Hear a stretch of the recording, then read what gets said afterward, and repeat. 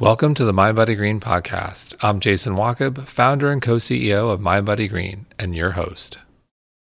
This episode is brought to you by Sax.com. At Sax.com, it's easy to find your new vibe. Dive into the Western trend with gold cowboy boots from Stott, or go full 90s throwback with platforms from Prada. You can shop for everything on your agenda, whether it's a breezy Zimmermann dress for a garden party or a bright Chloe blazer for brunch. Find inspiration for your new vibe every day at Sax.com. Who doesn't want younger looking skin in 2024? It's the perfect time to start building beauty habits for skin longevity, and I can think of no better guest to kick off the new year than Dr. Anthony Youn. Anthony's a holistic plastic surgeon who has authored several papers and manuscripts on plastic surgery. He is considered one of the nation's best-known experts in looking younger with or without surgery. And today, he's back on the show to talk about his new book, Younger for Life, which is a holistic guide to looking and feeling younger, including diet, intermittent fasting, nutritional supplements, skincare, and no surgery or injections. We talk about the best and worst foods for your skin, sneaky factors that accelerate skin aging, non-invasive treatments for skin longevity, and skin procedures he swears are overrated. You don't want to miss it. So in the book, you talk about these 5 lifestyle conditions that can cause accelerated aging on the inside and out. You've got nutrient depletion, inflammation, collagen degradation, free radical damage, and buildup of cellular waste. Can you walk us through each one of these? Yeah, definitely. So the first one is nutrient depletion that you mentioned. And nutrient depletion, essentially, this is something that interestingly, I hear this from my natural medicine, alternative medicine colleagues, but you don't hear it a lot from people in traditional healthcare and medicine. And it's the idea that the food that we're eating today is less nutritious than it used to be. And so there's this belief in holistic medicine circles that the soil has been depleted due to industrial farming practices, and the food that we're eating now doesn't have the same nutrients as before. But what does the science say? And there actually was a study that was performed between 1950 and 1999. So this is 49 years, where they looked at the nutritional content of various fruits and vegetables, and they found a significant reduction over those 49 years of 6 key nutrients. And 3 of them really stood out to me: vitamin C, iron, and protein. Protein being obviously a huge one because it's a macronutrient all in its own. And so this idea that we have that our food is not as nutritious as it used to be is a real one, and it has actually been proven by studies like this. There was also a study that looked at, it was dozens and dozens of the most popular diets out there, and found that every single one of them fell short of supplying the US RDA recommended daily allowances of various nutrients. And so we do know that this belief in holistic circles that our food isn't as nutritious as it used to be has been proven. And the study I mentioned initially ended in 1999. I mean, that was like 24 years ago. What are we dealing with now? And so really looking at nutrient-dense foods is a big thing that you can do to help to slow down and even reverse the aging process. On a personal level, I experienced iron deficiency. I was tending to eat a bit more plant-based. And I'm a pretty good eater. I don't eat a ton of processed food. And all of a sudden I developed an iron deficiency. I was like, this makes no sense. But sure enough, I developed one. I'm eating more meat now and supplementing, but I've come around to like accept that this is just the world we live in 2024. Like nutrient gaps are real. Yeah. And I think that's where supplements can really come into play. I mean, you really cannot supplement yourself out of a bad diet, but even somebody like yourself, where you obviously eat a better diet than the vast majority of Americans, that still wasn't enough to prevent you from having a major nutrient deficiency. And so focusing, just like you mentioned, on whole foods, focusing on real foods, limiting any amount of processed, especially ultra processed foods that you eat, and then adding the supplements in, definitely, I mean, that's absolutely necessary in today's day and age. So how does a lack of, it was iron, vitamin C, and what was the third one again? Protein. Protein, of course. How does that age us? Let's talk about the vanity here. It's one thing I get my lab work. I'm like, okay, need a little bit more iron, need a little bit more C. Protein's another conversation. But if like, oh wait, this is affecting my skin. Hold up here. Yeah. So, I mean, first thing, we mentioned vitamin C. Vitamin C is an antioxidant. We'll talk a little bit more about that with free radicals and oxidation. But vitamin C is also absolutely essential in the production of collagen, which is one of the other things we'll talk about here with degradation of collagen. So collagen is a large protein. And in order for your body to construct collagen, it's a large protein, but it's also enclosed in these, or it is formed in fibrils. And if we do not have sufficient vitamin C in our diet, then that collagen is not able to be produced efficiently. And that's why sailors, you may remember back in middle school and high school biology class, that we would learn that, these sailors would run out of fresh fruit and vegetables as they're going on these large journeys overseas way back, in the age of discovery. And they would develop scurvy. They would get these sores inside their mouths and these sores on their skin because literally they did not have vitamin C to help to either heal the collagen that was damaged or create new and support collagen. Protein is very interesting, and we can kind of go into now the idea of collagen degradation. So collagen composes 70 to 80% of the thickness of our skin. 78% of our skin is made of collagen. And that collagen is what makes our skin nice and firm and tight and youthful. The way I describe it is kind of like the logs of a log cabin. And when you're young, those logs are nice and tight. That's the collagen. But what happens is after we hit about our mid-20s, we start to lose about 1% of the thickness of our collagen in our skin every year.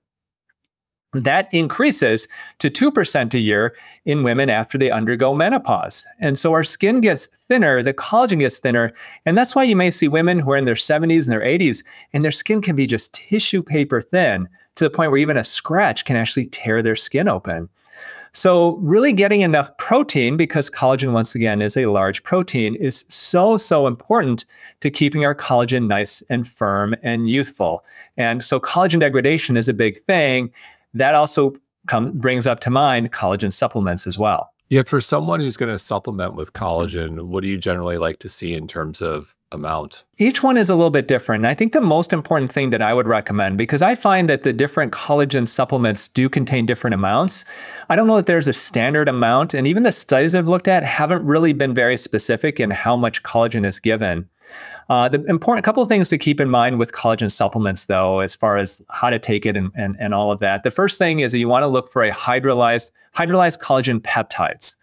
So I mentioned earlier that collagen is a large protein, and that protein will get broken down in your stomach. And so companies that have high quality collagen in general will break that collagen down into individual amino acids or groups of peptides, and that allows the body to absorb it more readily. The other important thing with collagen supplements is that you need to keep in mind that there are 5 different types of collagen. Now, 3 of them are the most important. So type 1 collagen is in your hair, your skin, your nails, and your bones. Type 2 collagen is in your joints. Type 3 is in your muscle. Type 4 and 5 aren't as important. 4 is in your kidneys and 5 is in your placenta. But really type 1 through 3, those are the important ones. But let's say you are taking collagen for some joint issues. Let's say you've got some fibromyalgia or you've got some arthritis in your joints.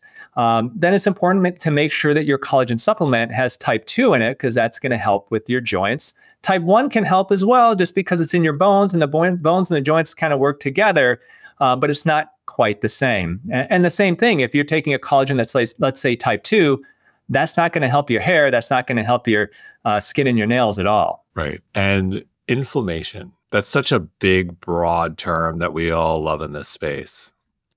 Let's talk about inflammation. Yeah. So inflammation can be acute and it can be chronic. And this is a really, really important distinction to make. So acute inflammation is something that actually can be a very good thing. So you get a cut on your skin. Your body creates inflammation around that cut to help it to heal. Without inflammation, we cannot heal injuries. Acute inflammation can also be really helpful for us to rejuvenate our body, okay? And it's this idea of hormesis. But you can use this principle of hormesis where you put your body under a certain strain or significant stress in a controlled fashion, and your body can actually use that to recover in a more youthful, kind of an anti-aging way. So this is something that we see in our skin all the time with acute trauma to our skin. So let's say microneedling, a very popular treatment in aesthetic medicine, creates acute inflammation, acute trauma to the skin using tiny little needle pokes. Lasers do it using light energy to create heat. Chemical peels do it using acids.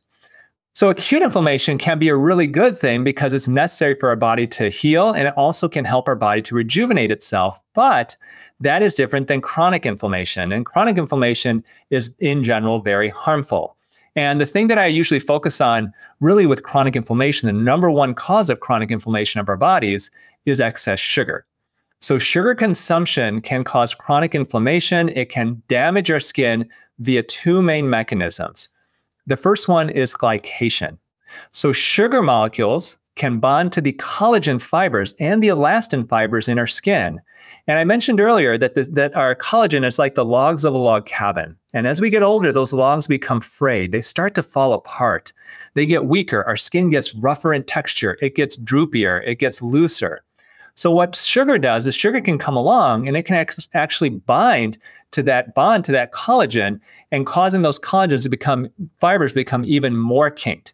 And this collagen sugar hybrid, this connection, are called advanced glycation end products, otherwise known as AGEs. And AGEs are damaging to our skin for obvious reasons because, once again, the collagen that we want in those tight fibers becomes permanently kinked. On that note, the dietary consumption of sugar is inflammatory and can ultimately hurt our skin health. There's also a growing school of thought around seed oils, and seed oils being highly inflammatory. And I've seen a lot of conversation. I don't know if there's real science there, not only damaging the skin, but also connecting seed oils to sun damage. Mm-hmm. Yeah, I haven't seen a lot of evidence with sun damage, but I think where seed oils can really come into play as well is in free radical production. And that will be the next thing. So free radicals and oxidation, that's the third or fourth main cause of aging of the skin, free radicals and oxidation. So this is going back to our high school chemistry and all of that. And really, basically, the way that this works is that there are, our body, we have a certain metabolic rate, metabolism. Our body, the fact that we are alive, our body creates waste products called free radicals. And these are made by our body just naturally. Everybody who's alive, your body creates free radicals. Well, free radicals can actually damage our cells, the DNA of our cells, if given the chance. They basically attack the cells and they steal electrons from them. So our body's natural defense against free radicals are antioxidants. And if you've been listening to this podcast, you've heard a lot about antioxidants in the past, eating antioxidants, applying antioxidants to your skin. Antioxidants neutralize free radicals. And this is basically this kind of a give and take mechanism that occurs in our body, kind of a homeostasis, ideally. So if you're eating a healthy diet, you're having a healthy lifestyle, then the idea is that your body is not going to create more free radicals than it can naturally neutralize using its antioxidants.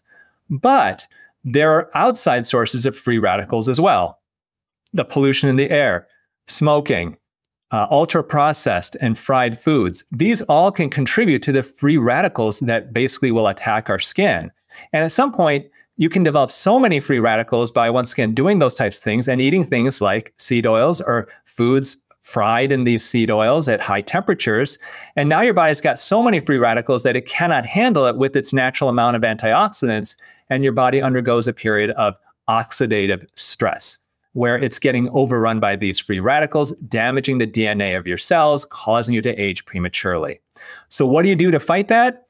Antioxidants, once again. So your body will create antioxidants on its own, but you can also ingest antioxidants via colorful fruits and vegetables. Okay, it's the actual pigment in those fruits and vegetables that are the antioxidants. And you can apply antioxidants to the surface of your skin as well via the same deal, antioxidants like vitamin C on the surface of the skin to fight free radical damage. And the last one, buildup of cellular waste. So this is really interesting because this is something that plastic surgeons and dermatologists don't talk a lot about. Okay, so you can talk to a dermatologist or plastic surgeon and you'll say, hey, what's aging your skin? And they can talk to you about free radicals. They may talk to you about chronic inflammation. They could talk to you about collagen degradation. But one thing that we don't really pay much attention to is this buildup of cellular waste. And so kind of like with the production of free radicals, our body will create waste products just by the fact that we're being alive. So inside our cells, there can be a buildup of cellular waste products. These are waste products like proteins, used organelles, and even discarded and old mitochondria that aren't functioning so well. That can actually build up in our cells and cause our cells to function less efficiently, essentially as if you were older. And the way the body basically targets this and gets rid of this intracellular waste, allowing those cells to function more efficiently and more essentially younger, is by a process called autophagy. Autophagy means self-eating. And essentially what it does is it is a cellular recycling process where your body, when it runs out of fuel, will then use this intracellular waste products, these organelles and proteins, for fuel for the cell, essentially recycling them. By removing this from the cell, it causes the cell to function more efficiently and essentially more youthfully. And this is a process that we need our body to undergo for us to continue to age on a slower basis, essentially. But the problem is that the standard American lifestyle and the standard American diet does not allow for periods where we don't feed ourselves. I mean, we are constantly stuffing our mouths with food. And the studies are showing that you need a minimum of about 12 hours of fasting to get that autophagy process going. You have to stop eating for a good 12 hours at least to really rev up that autophagy process. And so that's where intermittent fasting can really come into play. A lot of people look at intermittent fasting as a way to maybe lose a little bit of weight, a way to improve their metabolic flexibility and things. But a lot of people don't realize that that is actually a great way to help to rejuvenate the skin and turn the clock back on the aging of your skin as well. So in terms of eating, we just talked about intermittent fasting and avoiding eating for at least 12 hours. How can I eat my way to better skin? What's on your anti-aging grocery list? Yeah, so the first thing I encourage people to consider are good, healthy sources of protein. So once again, collagen degradation, loss of collagen is a huge deal with getting older, and collagen is a protein. So you want to look at healthy sources of protein. Ideally, this is going to be for those people who are carnivores, eating meat, okay? And like what you have covered before on your podcast really well, I'm definitely a fan of eating grass-fed beef, pastured pork and chicken, wild-caught fish. These are going to be healthier sources of meat. They're also going to have, in general, better fats. So you're going to have, let's say, more omega-3 fatty acids in general in grass-fed beef, more conjugated linoleic acid in grass-fed beef as well. The fat content, the omega-3 content also with wild-caught fish is going to be better. But ideally, looking at healthy sources of protein would be the first thing that I would look at. And that would then help, once again, for collagen degradation. That would help with nutrient depletion. When we're looking, however, at things like inflammation, then there are certain categories of food that I would really focus on. So there are certain types of foods that are definitely anti-inflammatory. And if you're looking at that, then good, healthy fats are anti-inflammatory. And so I typically would focus on omega-3 fatty acid-rich foods. So these are wild-caught cold water fish. So you're looking at salmon, tuna, trout, mackerel, sardines. These are all great sources of omega-3 fatty acids. And also you want to look at good, healthy sources of monounsaturated fatty acids. Okay, the other source of good anti-inflammatory fats. And so you're going to look at olives, avocados, olive oil, nuts, and seeds, all those great sources of those monounsaturated fatty acids. So for each of these kind of causes of aging, you can really kind of pick different sources of food. Also with reducing inflammation, I'm a big fan of fermented foods as well. And do you have a view on dairy? So yeah, I'm not a big fan of dairy. I still intake some dairy just because I do like my pizza. And the one place I'll get dairy typically is there. It's interesting. My wife is a pediatrician, and throughout her whole career, up until the last several years, she encouraged all of her patients and the parents to feed their children milk. And this was because the dogma in her field is that kids should grow up drinking milk. Well, we don't have any milk in our house. We haven't had milk in our house now since she has, done some research and looked at a lot more of kind of alternative medicine practices and finding that, actually milk can be potentially harmful. We had a family member of ours, a child who was having some issues with tics and Tourette type symptoms. And when that person was taken off of milk and dairy products, they went away. And so this is something that's been very eye-opening. I know that there's a trend now towards full-fat dairy and maybe dairy not being that bad for you. When you're looking at skin health, I would disagree. Interestingly, as alternative medicine now is kind of getting back to liking dairy, some people are, traditional medicine is trying to go away from dairy. It's like they're behind the curve. And it's funny because a few years ago, I would post about how I'm not a fan of dairy and with hormones and the antibiotics and the inflammatory nature of it. And I'd have people comment attacking me about it. Now, once again, there are traditional medicine docs and even dermatologists who are saying, yeah, if you've got acne issues, first thing to do, try going off of dairy and see how you feel. It's really entering the mainstream now. Well, this is one where it seems like quality matters. If you're referencing hormones and antibiotics, that would be conventional dairy versus are you having 100% grass-fed dairy? Yeah, but I think even with that, aren't we still dealing with hormones because it's naturally the product is from a lactating cow? Correct, but there's nothing artificial. Yeah, so I mean, you may not be dealing also with antibiotic residues and all of that, but I still think you have hormones with the milk that just isn't going to be naturally there. But either way, it's not something I think in general, when you're looking at what's good for the skin and skin health, dairy is in general inflammatory. And so it is something that I do encourage people to go off of, or really more to limit. I think it's hard in today's society not to have any dairy at all, but to try to limit it. Yeah, that's in general. I think yogurt for some people, that can be a good source of probiotics for them. And here in our society, there's, not a lot of people get probiotics through their food. Yogurt's really obviously the most common source. What about coffee? So coffee, I think, is great. It just comes down to what you put in it. Coffee is filled with antioxidants. And so I look at it in two different ways. And I used to drink a lot more coffee than I do now. The first thing with coffee is it is filled with a lot of antioxidants. So on the surface, I think coffee is a very skin healthy food. The negatives obviously is caffeine, and caffeine can be a diuretic. And so you can dry out your skin a little bit with it. I'm also not a big fan that it is addictive. And so in general, I'm not a fan of anything that causes your body to become addicted to it. And on a different note, I used to drink a lot of coffee with collagen in it. And I thought, it's a double whammy here. I get the benefit of the antioxidants in the coffee, and I'll throw a little bit of collagen in it, so you get the benefit of that. And then sometimes I mix that even with some butter coffee. But the problem, honestly, is I went to my dentist and she's like, hey, you've been drinking a lot of coffee? And I was like, yeah. She goes, I could tell your teeth are getting stained. So I'm like, okay, so now actually we'll drink my collagen in hot water in the morning and that's fine. And my teeth are staying white, so that's good. Something else that can stain, red wine. What about red wine? Yeah, so, I think that too lately has been a bit of a controversy. There has been this idea of the French paradox where red wine is filled with antioxidants. The big one is resveratrol. Is that contributing to the longevity and the heart healthy benefits of red wine potentially, or is the alcohol in it a net negative? And I've always believed that in general, not drinking alcohol is going to be better than drinking it. If you do drink anything, then a glass of wine a night at most. Red wine specifically is what I would recommend. I do think you get a lot of antioxidants with it. White wine, not as good as red, just because it hasn't had the contact with the grapes for as long. But the red wine having good antioxidants, especially resveratrol. If you're going to drink wine, then that's what I would do. And once again, just limit it to one glass a day. I love it. I love a good glass of red wine. Usually dry farm wine. And I am a fan of dry farm wines. I actually included that in the book. The crazy thing though, Jason, is that I used to get dry farm here in Michigan. I'm in the Detroit area, and the state does not allow it anymore.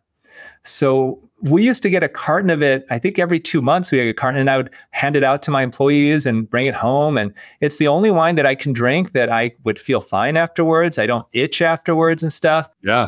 Yeah, but then there's something that happened with the state of Michigan where they only allow direct wine purchases. And because Dry Farms Wine, they don't necessarily produce all of their wine. Some of it, they're an intermediary. They can't ship it to Michigan. Todd, the founder, is a friend. He also lives in Miami now. And we will solve this. We will offline. We got to get you some wine. You gotta get the right legislatures. This has only been the last few years, and I've been waiting and waiting. It's like, I still can't get it. Now you've got your issue. Important issue to vote on. So we haven't talked about grains. Do you have a view on grains? Yeah, so we have this thing in the book. It's a 21-day jumpstart, and one of the things that we did is we took people off of grains and we took them off of dairy. For me, we know that 1% of the population has celiac, and and I was a traditionally trained physician. We didn't learn a whole lot about nutrition back then. This has been stuff that I've learned thousands and thousands of hours of studying it afterwards. For me, I think that there is a fairly high percentage of the population, a lot more than we may think, maybe 10%, maybe even more, who are really sensitive to the effects of gluten. I myself, I do eat gluten, but I limit it because I know that if I eat too much of it, I feel crummy, I get sleepy, I get tired. And I think that it's interesting because we took people off of gluten and dairy, we took them off of processed foods just for 3 weeks, and people saw these just great changes in how they felt and their energy level and things. So my recommendation in general with gluten is there are people I think there's a lot of people who are sensitive to gluten. Gluten makes them feel real crummy. It can be inflammatory even for their skin and may find that their skin looks inflamed, but they have no idea. And unless they go off of it, and I typically recommend people, and in my book, that's what I recommend, is just take 2 to 3 weeks, go off of gluten and just see how you feel. Maybe you don't feel any different. That's okay. And if you don't, okay. But I bet that there's a pretty big percentage of people that go off of it are going to feel more energy. They're going to feel less tired. Their digestion's going to feel better. They may feel less gassy. And this is something I think that traditional medicine has failed in educating people, whereas alternative medicine has really done a good job. Yeah, I don't think traditional medicine does a good job with elimination diets, where let's just remove things and see how you feel. And you can learn a lot about yourself.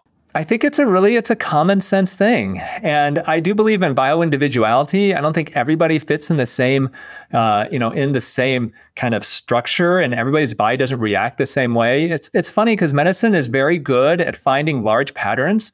And so if there's certain things where we can find a pattern of thousands of people, and in general, people follow the same pattern, that's fine. But not everybody's going to follow that just because the vast majority of the public may. There are going to be outliers. And unfortunately, I think traditional medicine is not good at dealing with those outliers and saying, hey, you know what? Your body reacts a little bit differently.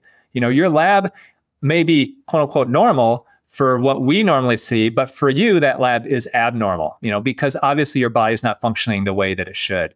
It's the same thing with gluten. It's like maybe the majority of people can tolerate and feel just fine, but there is a percentage of people who just don't do well with it. And so those are people that may not, be represented in these studies so much because it's a small segment. And are you having Wonder Bread, or are you having like great organic fermented sourdough? Yeah, is your bread sprouted? Is it a sprouted grain versus, yeah. So I think that a lot of that, and then now we also know that there's different strains of grain. And, there are those people who go to Europe and they can eat gluten and do just fine, yet they come here to the States and it's not good. Unfortunately, it's, we don't have a lot of control over that, and that's what makes it so difficult. This episode is brought to you by Sax.com. At Sax.com, it's easy to find your new vibe. Dive into the Western trend with gold cowboy boots from Stott, or go full 90s throwback with platforms from Prada. You can shop for everything on your agenda, whether it's a breezy Zimmermann dress for a garden party or a bright Chloe blazer for brunch. Find inspiration for your new vibe every day at Sax.com. So we believe in lifestyle modification first. And I will add, I think there's a growing consensus that lifestyle can only get you so far. And that's where, pharmaceutical interventions or in this case, cosmetic interventions come in. And the example that comes to mind, we had Peter Attia on the show, and we talked about cardiovascular disease. And he is very passionate about ApoB and believes that lifestyle can only lower ApoB to a certain degree and maybe get you to like 10%, 20% risk of cardiovascular disease because everyone more or less has it. And his view is you need to take a statin to bring your risk to zero. So there's some people are going to be okay with an ApoB level and they're like low 70s or 60s. And he thinks like you kind of can't go further with lifestyle. But he says with the statin, you can get it to the 30s, which is like childlike level, zero risk. And I think that's a really interesting concept where if you're concerned about heart disease and you're saying, well, I can get you to zero risk, I think a lot of people would raise their hand. And these people could be eating the best diets in the world, have the best genetics, but they say, I don't want 10%, I want zero. And so, with that said, in terms of our skin health, in terms of anti-aging, how far can lifestyle get us? The face is going to age. The skin is going to age. Like, in your view, like, how far can we get with eating the best diet, doing all the exercise? We got great genes, but you know what? I'm sorry. It's going to be impossible with lifestyle to look a day younger than 65 or whatever that number is. How do you think about that? Yeah, I think that's a great question. So I guess the way I look at it is there is probably about 70 to 90, anywhere between 70 to 90% of people where if they incorporate the types of things I recommend in the book, so it's what you eat, when you eat, nutritional supplements, skincare, and non-invasive treatments. If you work on all 5 of those, I would estimate anywhere from 70 to 90% of people can avoid invasive procedures and be happy with their appearance. Now, the fact is that we're all going to age. No matter what type of diet you eat, no matter what you put on your skin, you are going to age. You are going to see those wrinkles form. You are going to see the skin sag. You're going to see those jowls form. And then it comes down to how do you feel about your appearance and what are you willing to do about it? So, for me, I still operate 2 days a week. I still do facelifts. I do eyelid lifts. I do tons of different types of procedures because there are those things that really, if you have it, we cannot get rid of it without going under the knife. But I really feel that is going to be limited to anywhere from that 10 to 30% of people who are not going to be happy unless they get rid of those things. So where number one, surgery comes in, typically there's one thing that we cannot do without surgery, and that is get rid of excess hanging skin.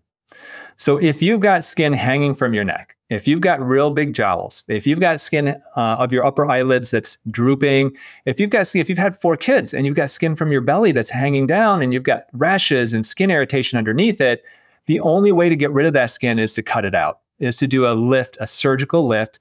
But these surgical lifts create lengthy scars. And so there is a big drawback from it.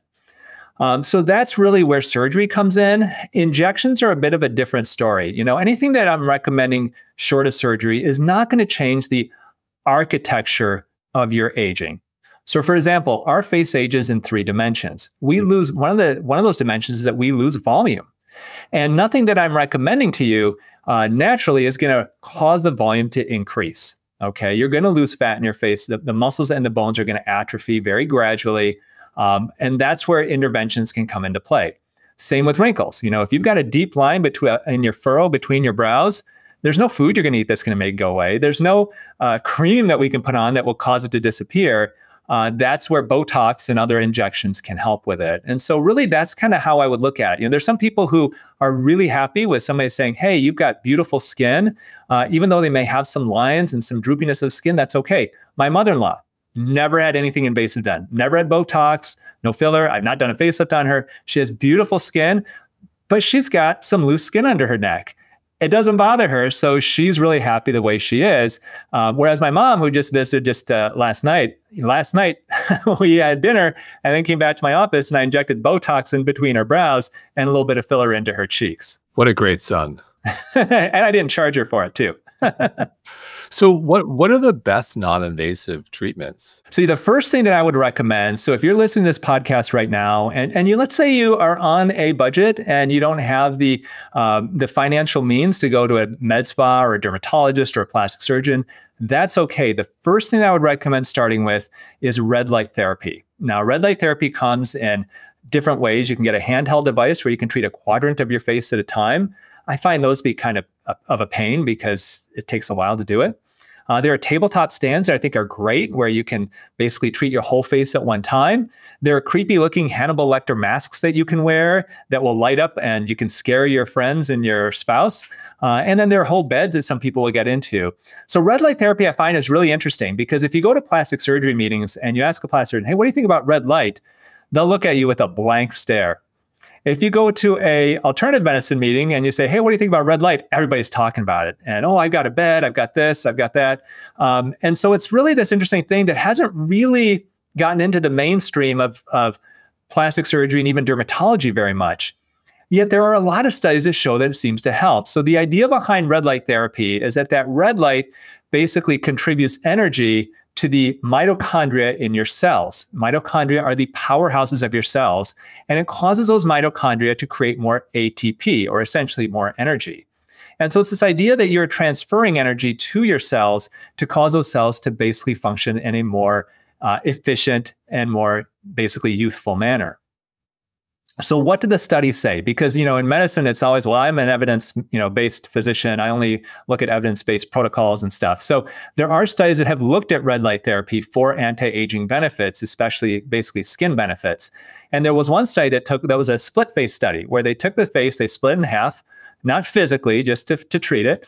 And one side of the face, they used a sham laser, basically, or sham light, basically didn't do anything. And then the other side they did with the red light therapy. And they found that after twice weekly treatments, after just 1 month, a statistically significant improvement in wrinkles, elasticity, and hydration. And they found the collagen was thicker in the side that was treated with the red light therapy device. And that was just 4 weeks of treatment. And so there have been multiple studies that have showed that using a red light device can really help anti-aging skin. And the best thing about that is you can do it in the comfort of your own home. It's not that expensive. It's a lot cheaper than going to an office and getting things done. That would be the place I would start. That is a great place to start. I think everyone's in the market for one right now after you shared that story. Well, it's painless too. And so what about people who do have the resources to go see a plastic surgeon or a derm? So there are two things that I would look at that I think are great bang for your buck. The first thing is if you are looking for just general tightening of the skin, improvement of the skin, I mentioned earlier that certain treatments use essentially acute inflammation to cause the skin to become more rejuvenated. So once again, the collagen of our skin, and they're like the logs of a log cabin, those logs can become frayed and start falling apart as you get older.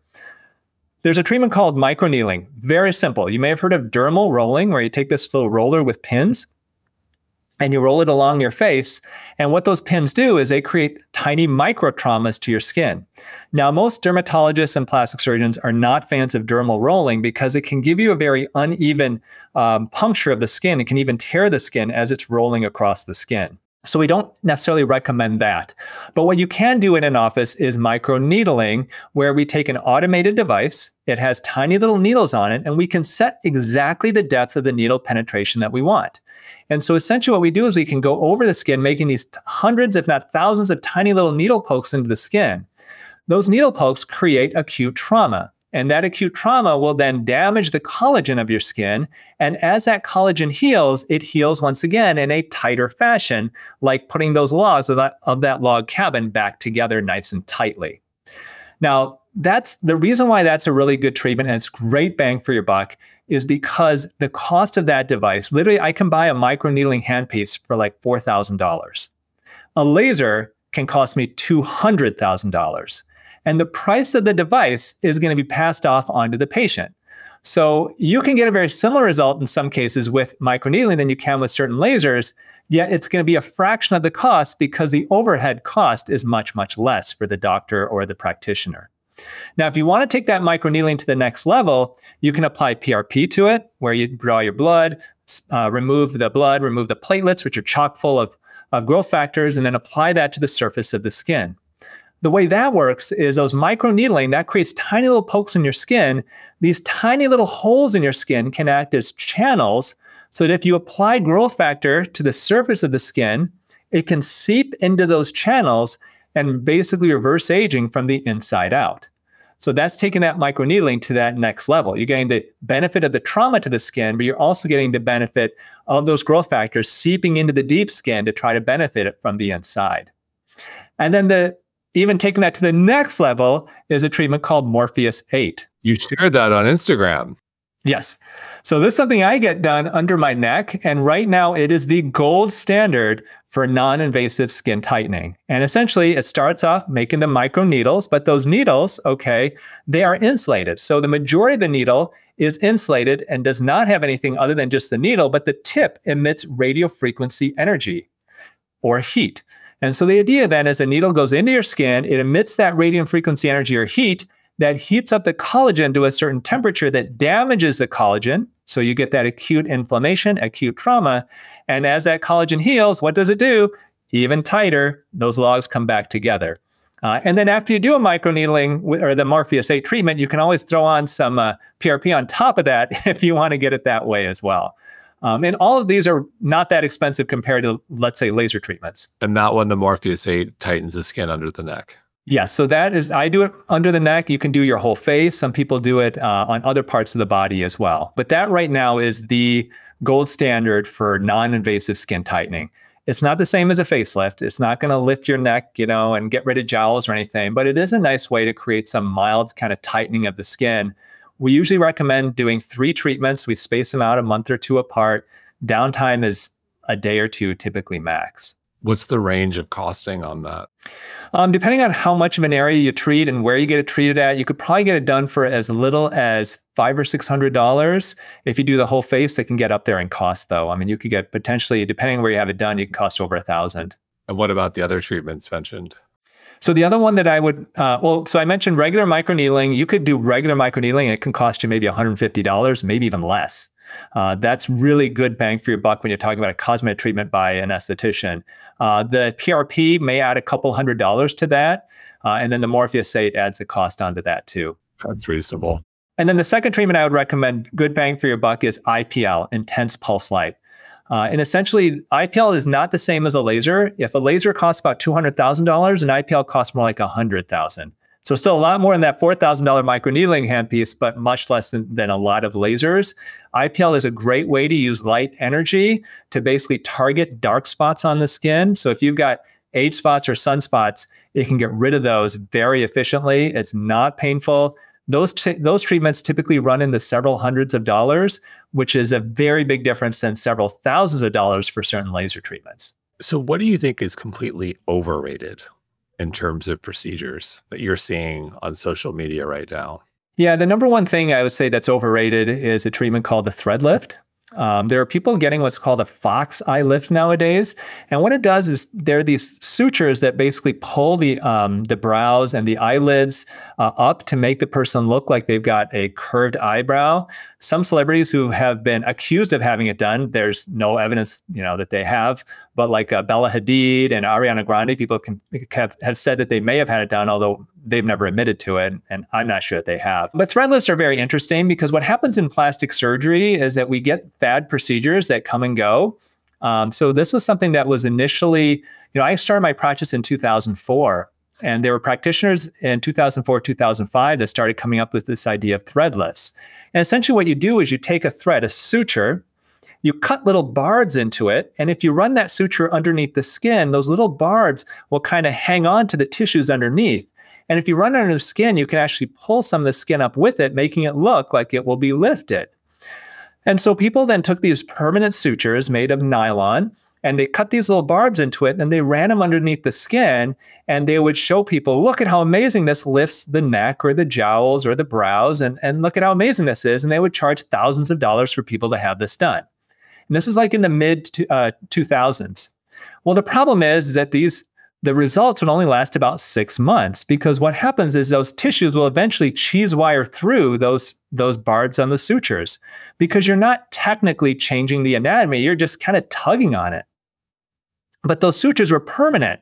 So people would be lifted for 6 months and then it would go away, but they would still for years sometimes have these little threads sticking out of their skin that they have to clip because they never dissolved because they were permanent sutures. So come the 2010, people had pretty much abandoned this procedure and almost nobody was doing it. Well, fast forward another decade, and now you've got a new generation of cosmetic doctors who are like, hey, there's this new treatment called these thread lifts where they put barbs in sutures and they run on the skin and it lifts the face. And they start advertising these as these incredible procedures. And they say, oh yeah, look, Bella Hadid may have had it done, and Ariana Grande, and they charge thousands and thousands of dollars for these treatments, and they only last about 6 months. Now, the sutures nowadays are at least absorbable, so they're not sticking out of their skin years later, but still the results only last 6 months, maybe a year at the longest, and people are charging thousands and thousands of dollars for it. So that one definitely, bang for your buck, it's way, way, way overrated. So you mentioned Bella Hadid and Ariana Grande, and there seems to be a view in popular culture with when it comes to plastic surgery where you don't want too much work done where it becomes like so clear you had a lot of work done. It's almost you want like subtle work where someone says, "Oh wow, they look amazing." Like their plastic surgeon must be where it's just subtle and it's not too much. And I'm curious, what's your take on that? And who's done that well in pop culture? Where they've had work, but it's like on point. It's not overkill and obvious to the world. So yeah, no, I think that's the whole thing. And see, I still operate 2 days a week, 2 to 3 days a week. I still do a lot of facelifts. I do a lot of operations. I always use it as a last resort, though. That's the big thing. If I can help autojuvenate them to help them to get where they want to be, that's ideal. But a good facelift is one where people, and I tell my patients this all the time, people are not going to tell you, "Oh, wow, you had a great facelift." They're going to look at you funny and they'll go, "Wow, you look great. Did you do something with your hair? Is this a new outfit?" They don't know because people think plastic surgery. They think, "Oh, your face is all tight and pulled and looks weird." So some celebrities I think have had really good work done. Helen Mirren is a good example. Now she's getting up there in years, but you look at her like 10 years ago, maybe 15 years ago, and she had, I believe, I have no proof of this, but I believe she had a facelift. It's been a while now. It's probably been 15 to 20 years since she had one. But the way I could tell is when she was in her early to mid 60s, she had a perfectly straight and tight jawline. That's the number one not really red flag, but that's the number one sign of somebody who's had a good facelift is if you see somebody who's older than 60 and their neckline is perfect, there is almost no way that that is natural. Okay, so that's why Helen Mirren, I'm pretty darn sure, has had a facelift, is because there's no way that she had that type of a neckline at that age. Another really good example, although I haven't seen her recently and she has gotten older, Michelle Pfeiffer. For decades, she looked absolutely fantastic. And that's where she's doing little tweaks. She may have had a facelift at one point, but not overfilling, not overdoing things. I think she's a great example of just really aging very gracefully, but most likely she's had her share of work done. What about Tom Cruise? So Tom Cruise, I think, has had some work done as well. I believe he's had a facelift. I think he's recently had some fillers because his face does look a little bit on the puffy side. I also think with Tom that he's one who does autojuvenate. Like I bet you his lifestyle is better than both of ours. He's probably got a team of nutritionists and chefs, personal trainers. My guess is he's living the cleanest lifestyle anybody can. And that is really slowing down those aging processes. But I have looked at some of his photos pretty carefully. And I do believe at some point he has had a facelift.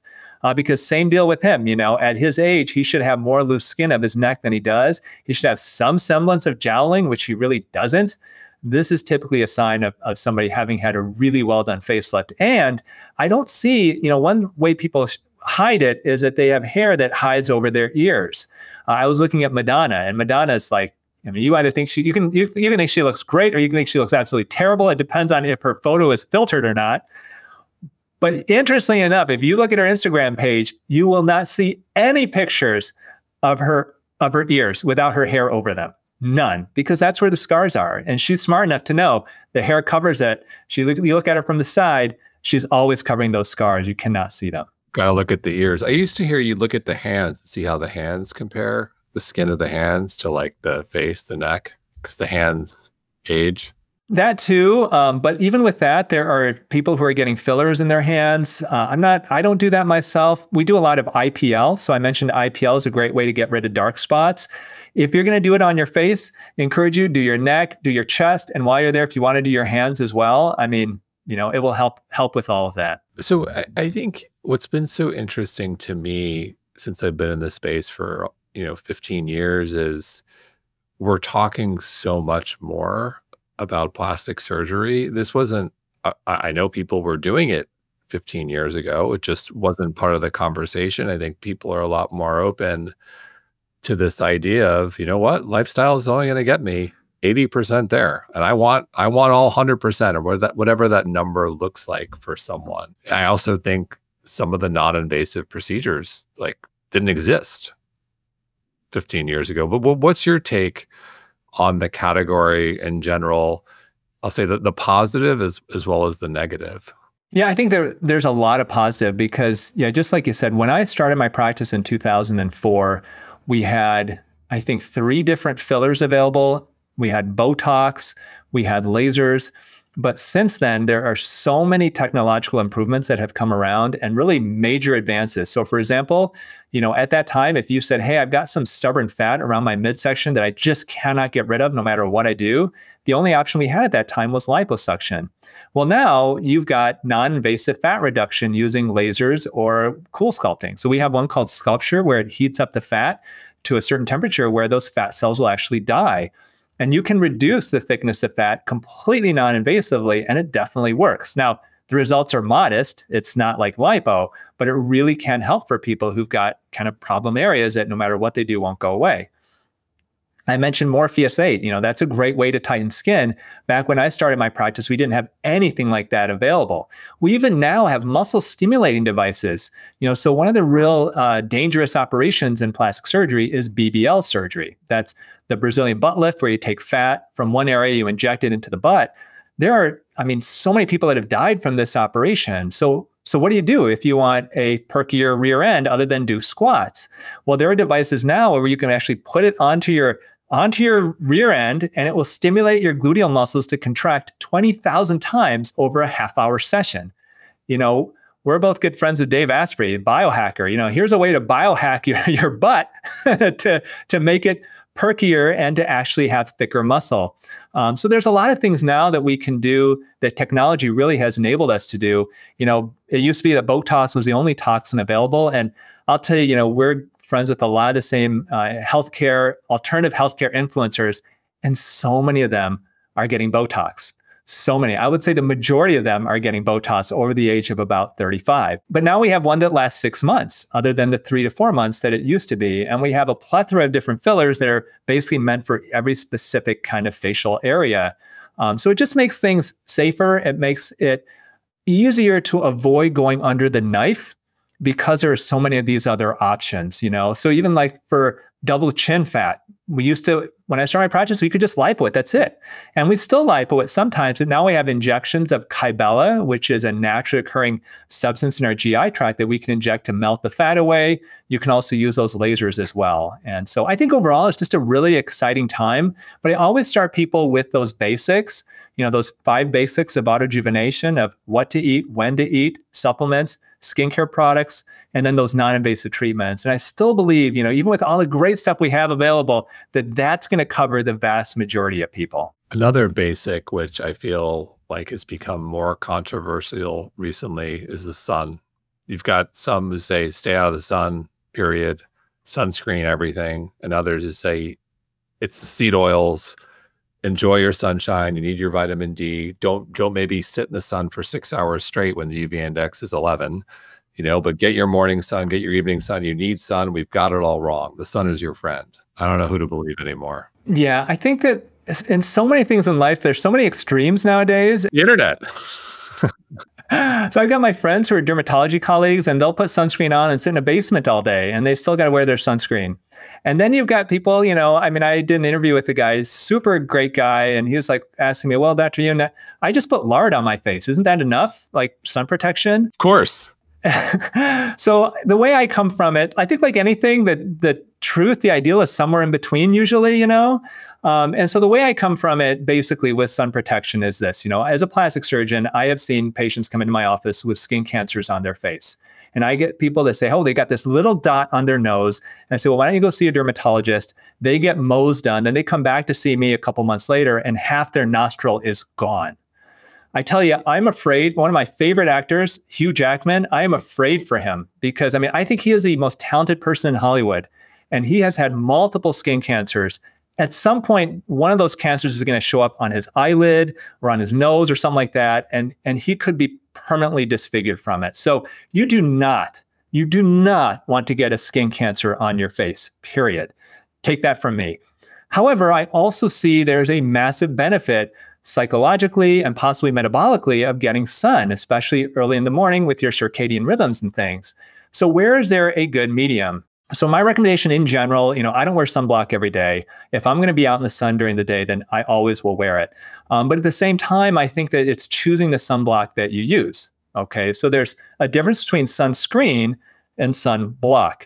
Sunscreens are chemical, where the sun hits your skin those chemical sunscreens are absorbed into your skin, even into your bloodstream, and they will create basically a chemical reaction to block the effects of those UV rays on your skin.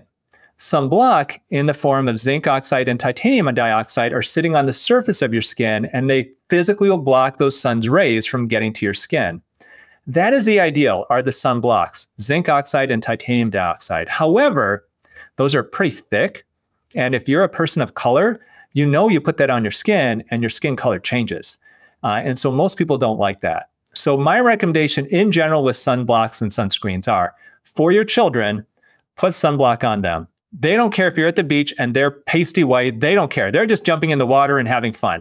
So use sunblock on the kids and never, ever spray the sunscreen all over them, because they're breathing those particles into their mouth, into their lungs, and they don't need that potential hormone disrupted substances into their lungs. For adults, in general, I do recommend using the physical sunblocks. But the problem is if you are a person of color, or if you don't like kind of how heavy that feels, you have to be careful with which chemical sunscreens to use. Avoid oxybenzone and octinoxate. Those are potential hormone disruptors. Those have been shown to potentially damage the coral reefs. You want to stick with avobenzone or Mexoryl XL, ideally. Those are chemical sunscreens that have been shown to be safe. They aren't endocrine or hormone disruptors, and they are going to feel light on your skin. And so that's in general what I recommend. For me, I will use those chemical sunscreens on my face. And then for the body, I try to go in general with the physical blockers. And with the kids, definitely go with the physical stuff. I'm curious, any favorite brands come to mind? So we have one I saw in my online store called La Roche-Posay. And I think that's a good one. There's a couple other ones like Zeo Skin Health has got some good ones. Really, I think it's unfortunately not necessarily getting the copper tone at the store. It's going online and find them. And, a lot of my colleagues now, they're going to Korea, because the problem with sunscreens is here in the United States, there's such a limited number of them available, because they have to go through an FDA approval process, because they are treated like drugs. And most of these cosmetic companies are not going to do that. And so we have a very limited number of options available here in the US. A lot of people now, I hear, are ordering from other countries, getting much thinner sunscreens that seem to work really well and feel much better on their skin. Because, there's a difference, Jason, if you just apply moisturizer on your skin in the morning and you head out the door versus applying a sunscreen. Like, you can feel that sunscreen on your face all day. Whereas if you do a moisturizer, you don't. And ideally, that's what a sunscreen should feel like, as if you just put a moisturizer on. Interesting. Yeah, I think the one we buy, the name is escaping me, but I think it's from Australia, now that you say it.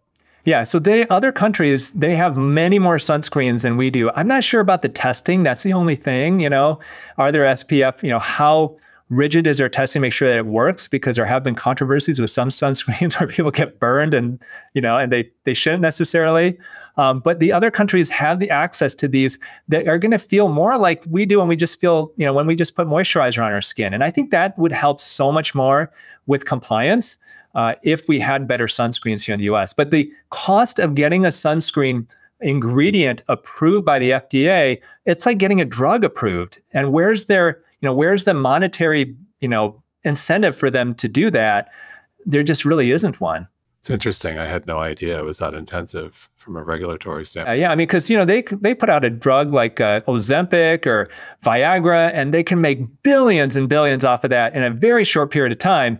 A sunscreen ingredient? Unfortunately, there's not the money in that. Interesting. So we covered a lot of ground today. Other than pick up the book, Younger for Life, which I'll hold up, which is excellent. Other than buy the book, which I encourage everyone to do. Anything we haven't touched on that you'd like to touch on, or like to leave our audience with any parting words of wisdom? Yeah, I think other than buying the book, I think it's so important that you control your aging in your own hands. And it really comes down to the fact that your body has regenerative abilities to literally rejuvenate itself. And you just have to give it the tools to do so. That's the thing. And by following a lot of things that Jason talks about here on the podcast, by following the principles that I give on autojuvenation in my book, you will give your body those tools to literally regenerate itself. And you will not need a plastic surgeon or a dermatologist to stick needles in you or anything like that. If you are thinking about getting the book, one thing that I always encourage people to do is go to bookshop.org. Bookshop.org is an online marketplace similar to like Amazon, where you can actually choose the bookstore of your choice. Like if you have a local indie bookstore, you can actually choose it. And if you order the book there, that local bookstore will get the profit from that sale. So we always encourage people to support their local independent bookstores, and this is a great way to do it, bookshop.org. Just make sure you choose that bookstore. You'll give you a list of different ones in your area. Choose the one that's your favorite and make sure you send the money to them instead of some huge company. Very cool. Tony, thank you so much. Well, thank you so much for having me on, Jason.